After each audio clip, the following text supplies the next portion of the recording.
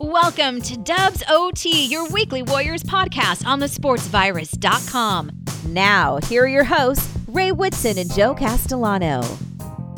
Well, Ray, I think everybody is running out of superlatives when talking about Steph Curry because every game he puts on a show now. Even Steph Curry scoring 49 isn't so eye-opening, I guess, anymore, the way things have been going. But Steve Kerr said after the game that, reporters, go ahead and just use whatever I said the other day and use the same thing because, it's really the same type of compliments that he was going to give Steph Curry. But, it's amazing. I mean, he scores 49 in this win against the Philadelphia 76ers, a team that has the best record in the Eastern Conference.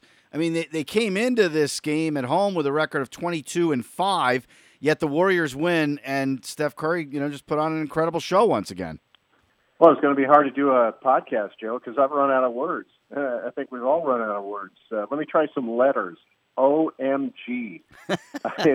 It's beyond description. I mean, he was pretty much this guy during the 15-16 season. I don't know how many people remember that, but he was unbelievable that year.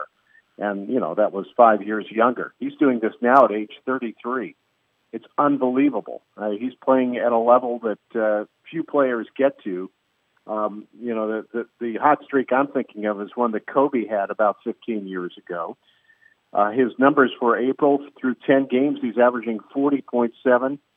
He's averaging 7.2 threes a game and shooting just a tick over 50% on threes. Overall, his field goal percentage is 55 and his free throw percentage is 91. Let me give you the list, Joe, of players who have averaged 40 points a game in a month. Wilt Chamberlain, of course he did that a lot because he averaged 50 in a season. James Harden, Elgin Baylor, and Kobe Bryant. Huh. So this is the high rise, the penthouse that Steph Curry has arisen to. Not only the greatest shooter of all time, but one of the greatest scorers ever. And, this is on a team that's not giving him much of a supporting cast. Teams are double-teaming him. They're triple-teaming him. Look what the Celtics did to him the other night. And he still did what he did. And they probably should have won that game. Now, tonight, they were playing against a Philadelphia team that was missing Tobias Harris and Ben Simmons. So there it goes again. It's not who you play, it's when you play them. Warriors didn't have Wiseman or Juan Toscano-Anderson, but it's all on Steph. He's carrying this team, and frankly, he should. Because I look at him the way I looked at the Lakers on some of those teams when Kobe was there. Who else do you want with the ball in his hands? Who else are you going to go to? I mean, once in a while, Wiggins can get his own shot, can create his own offense, but that's about it. Everything flows from Steph. So whether he's on the ball or whether he's off the ball, he's got to have the ball at some time in that possession and see what he can do. And worst comes to worst, he creates that gravity and somebody else gets open. I mean, well, Draymond's going to have open three-pointers for the rest of his life as long as he's playing with Steph, and that's not going so well. But it's just amazing. Everybody knows who they have to key on, and he still beats you. He still beats you. He's unstoppable right now. And Joe, I'm thinking about Bay Area athletes in history who have just captivated people that you just have to watch. And it's Barry Bonds. It's Madison Bumgarner in the playoffs. It's Joe Montana and Jerry Rice in the 80s and 90s. It's Willie Mays. That's what we're talking about here with this guy. He's not only one of the all-time great basketball players, he's one of the all-time great athletes. Oh, yeah. I mean, it's just, on a nightly basis, too. And lately, like you said, being on this hot streak where now he has scored 30-plus points in 11 consecutive games. He's ringing up three-point field goals where he's in double digits now, like it's no big deal. He had 10 threes in this game against Philadelphia. Now he's had 10-plus threes in 4 of the last 5 games. And to me, Ray, it just looks like when he's letting these threes go, especially in crunch time in the fourth quarter, he knows right away. The minute it's leaving his fingertips, he knows it's going in. There's just no doubt he's in such a great rhythm right now. And when you're trying to win a ball game like that and it's close, he's at his best. That's all you could say about it. Well, I was watching the ESPN broadcast, and Mike Breen and Doris Burke were talking about this, how, Steph at this point in his career has an almost irrational level of confidence. And the failures haven't killed him, so his confidence is sky high now. He knows what he can do. He knows most of the time he's going to do it, and you're not going to stop him. So the problem, and by the way, I thought Philly for a good long stretch tonight did a pretty good job against him. But eventually, he's going to find those openings. And he'll catch you in semi-transition napping, and he'll launch from 29 feet, and he'll make it. And he did that, I think, 3 times down the stretch. And he'll kill you. One of the nicest people you'll meet, but he's a killer on the court. Yeah, I mean, look at Philadelphia's trying to do everything they can. I mean, if Joel Embiid comes out, then he's going to just drive right by him and score that way. They try to put George Hill, and George Hill looked like he was smothering him on that 1-3 late in the game, but the step back, and all of a sudden, Steph's wide open. I mean, it's amazing how he could step back so quickly, and the next thing you know, it's like the easiest shot in the world after Hill was all over him. Oh, yeah, that play, he left George Hill off at the Powell station, and Steph got off at the Embarcadero station. Exactly. That was amazing. And that's what he does to people. And this is, again, and I think Doris Burke had this right, this is a very spontaneous player on the court, but that spontaneity is born out of repetition.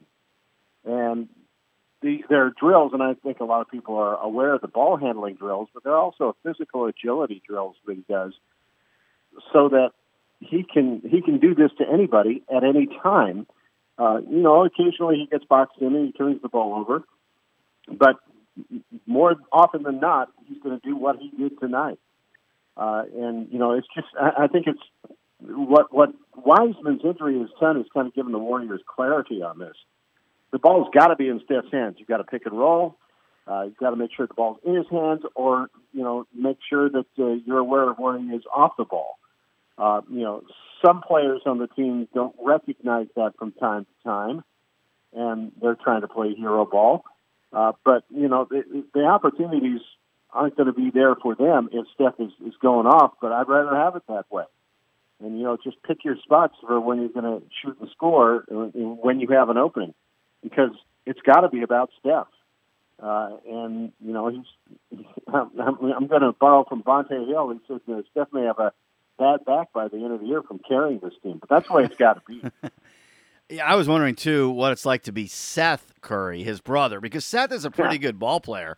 I mean, he really is. But can you imagine growing up with Steph and being in that shadow and, trying to keep up with him? I mean, can you imagine those two guys, let's say they were playing hoops, by the garage door, and it must have been tough for Seth all the way around trying to keep up with Steph and, all the way to now seeing, this guy at superstardom and you're kind of the average player in the NBA. And they, obviously it looks like that's handled very well and there's no issues or anything. But if I were Seth, it would be kind of tough just thinking about, there's got to be a little bit of jealousy there as the younger brother. Well, I mean, yeah. I mean, brothers are brothers, right? But, they were fighting over which was the better candy, M&Ms or Skittles, when they were kids. So, and apparently that was reflected in the sneaks they were wearing tonight. And by the way, the answer is M&Ms. I'm sorry, Skittles. Yeah, I'm with you there too. Yeah, me too. Yeah, that's a no-brainer to me. But I really respect Seth's journey.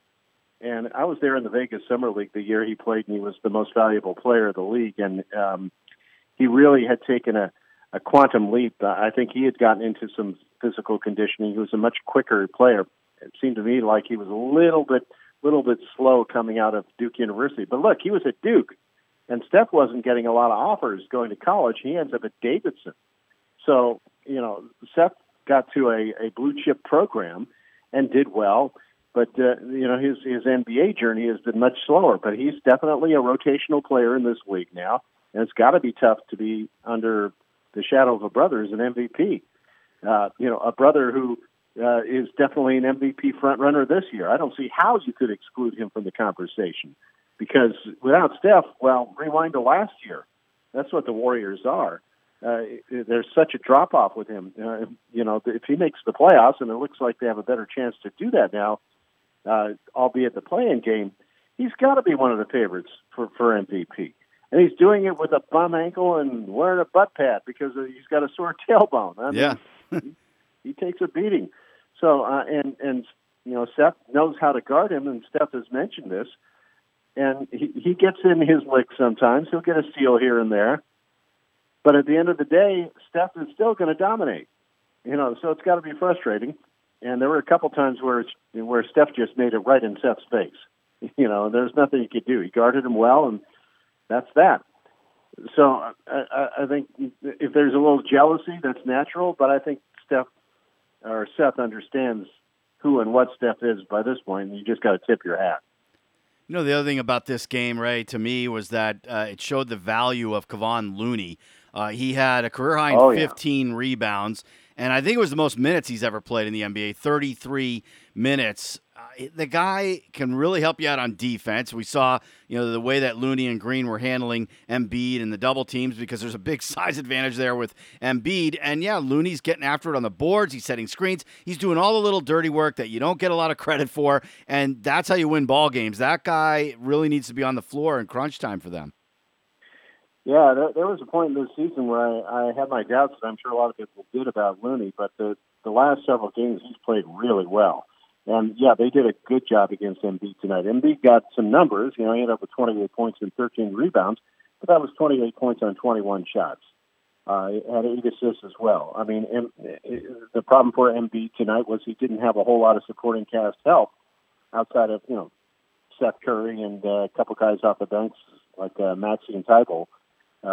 Danny Green made 4 3-pointers. But, not having Simmons and not having Harris hurt him as well. And I think that allowed the Warriors to focus more on Embiid. But all that being said, I think Draymond and I think Looney did an excellent job against him. And we talked about it last week with the Wiseman going out. They're going to have to lean on Looney a little more. They'd rather have him be a 25-minute-a-game player, but he's got to go 30, 35 some nights, and he went 34 tonight. And 15 rebounds, there's his value right there. Excellent outing for Looney. He ended up with a +1, but it seemed like he was better than that. And Draymond almost fouled out. And by the way, Draymond may have found a new strategy when he gets mad at a call or yell at the bench. I saw that, The referees say, who's he yelling at? Is he mad at Kerr? Is he mad at somebody on the bench? Or right. Maybe he's just expressing his displeasure at what the call was, but he's yelling it at Kerr, so it seems like he's mad at Kerr. I don't know. That's pretty crafty. We'll see how long that lasts. Hey, it could help out. Yeah, you don't lose the points on the technical. But, the Warriors, when Draymond scores 8 points or more this year, have a over 700 winning percentage. So he has to provide a little bit of offense to them. But, of course, his main value is defensively and on the boards.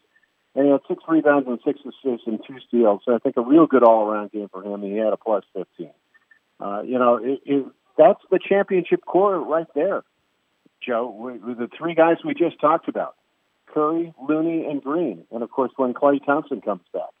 Those are the guys who've been through all the wars in the NBA over the last 5, 6, 7 years. So they're the guys who are going to have to lead you. And I think now with Wiseman out, that Steve Kerr recognizes that. It'll be nice to have Juan Toscano-Anderson back after a terrible spill in the Celtics game. And I guess he had to have 95 stitches. Is that what I heard today? Is that what it was? Wow. Yeah, that's a lot of stitches. Yeah. That is, that's more than I've had in my life, and I've had a few. So I'll have to double check on that if that's really true. But he had a ton of them.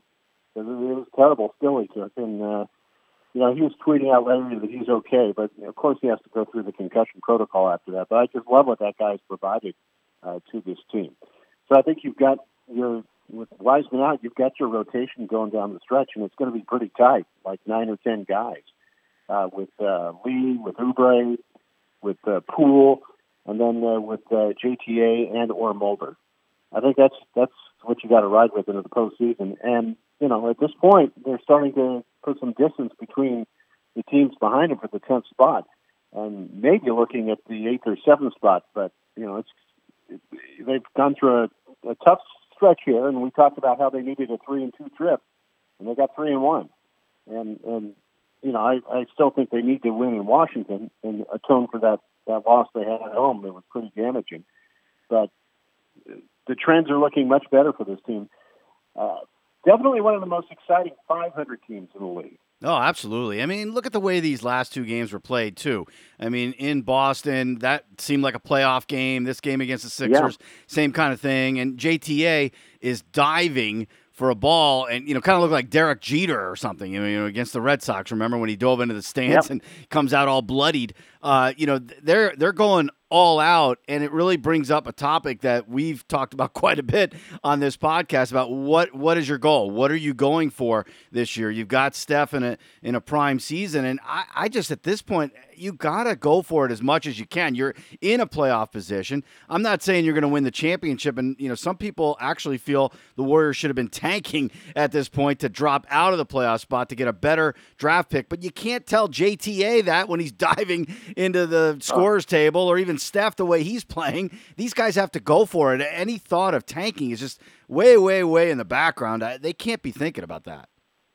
Well, I don't think they are now. I think there was a point a couple of weeks ago where it looked like it was heading in that direction. But Steph has pulled him out of the fire. During these 11 games where he's got 30 points, 11-game streak, which is the longest that any Warriors had since Will Chamberlain.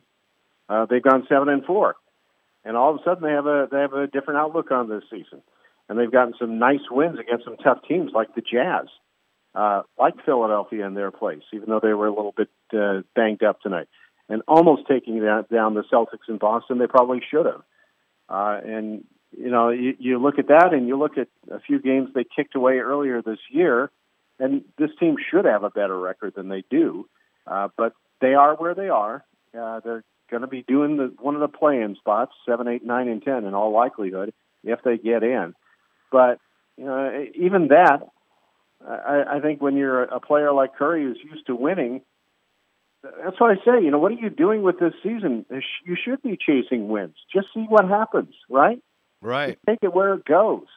But if you're not, if you're just going to, mark time, then sit the guy. And don't waste this time. And don't waste the mileage that he's racking up with all these injuries and so forth, and still playing, because his window is very small. As incredibly conditioned as he is at the age of 33, Father Time's going to come knocking on the door eventually. And I don't know when that's going to be. Maybe it'll be in 3 years, maybe 4.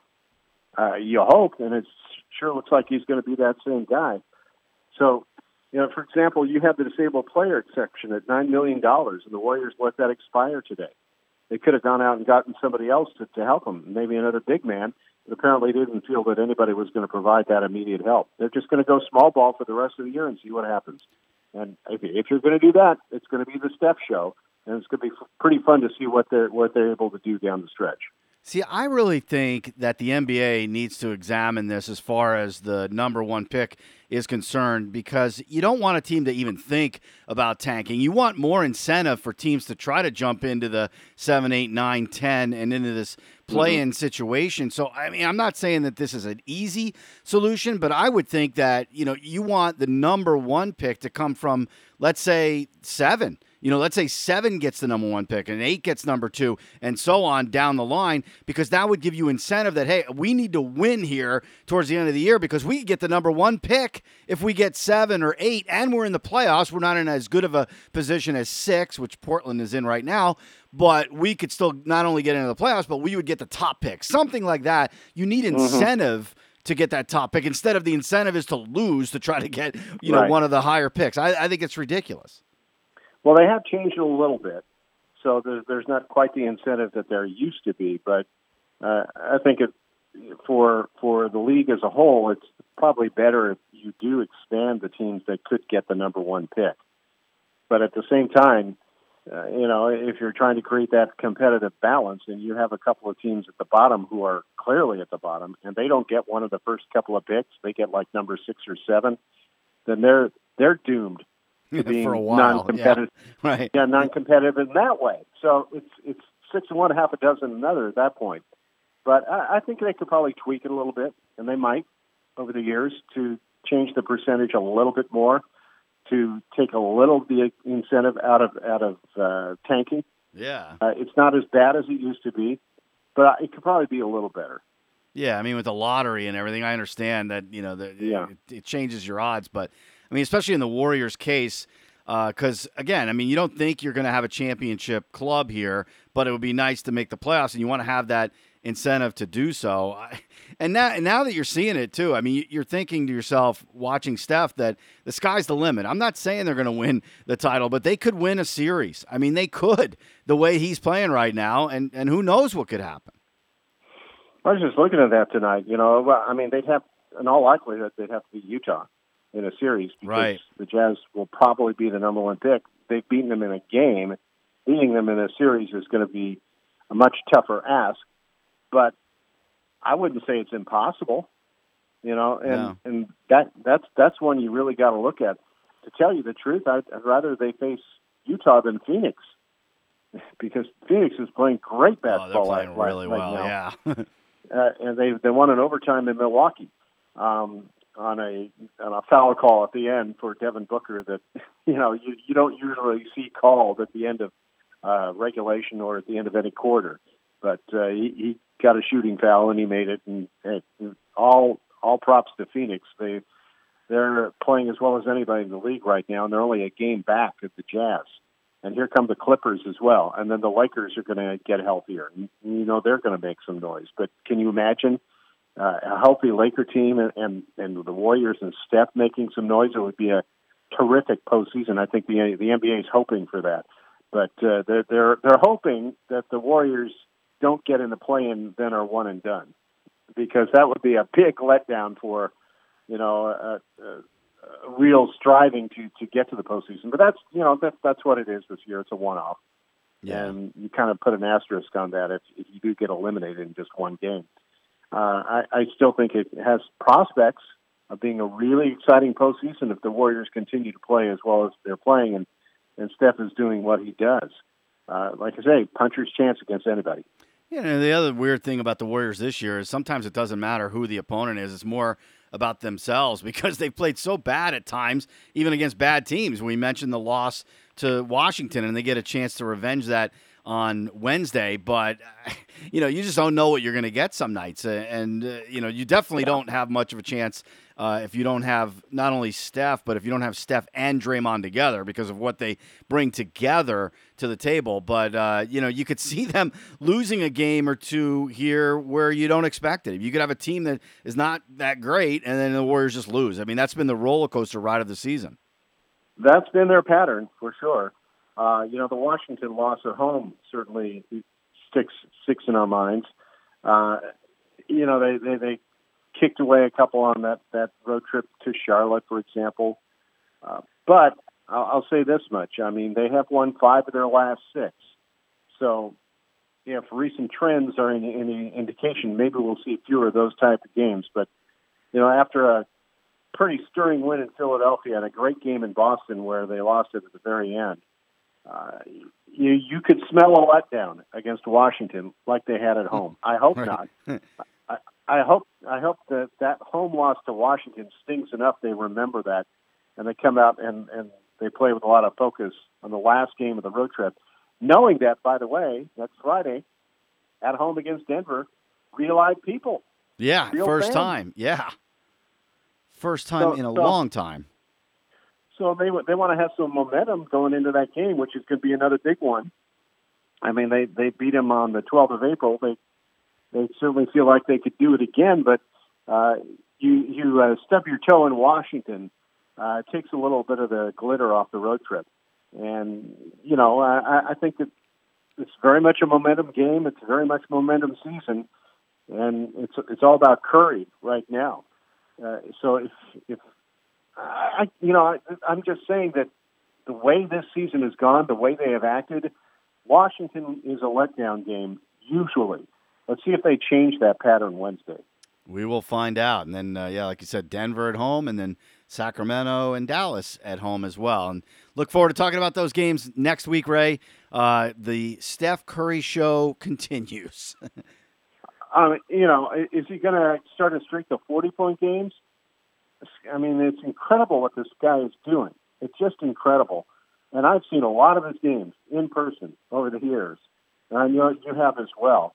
But, when you account for his age, he's playing at a level we've rarely, if ever, seen in the NBA. So, yeah, enjoy the show.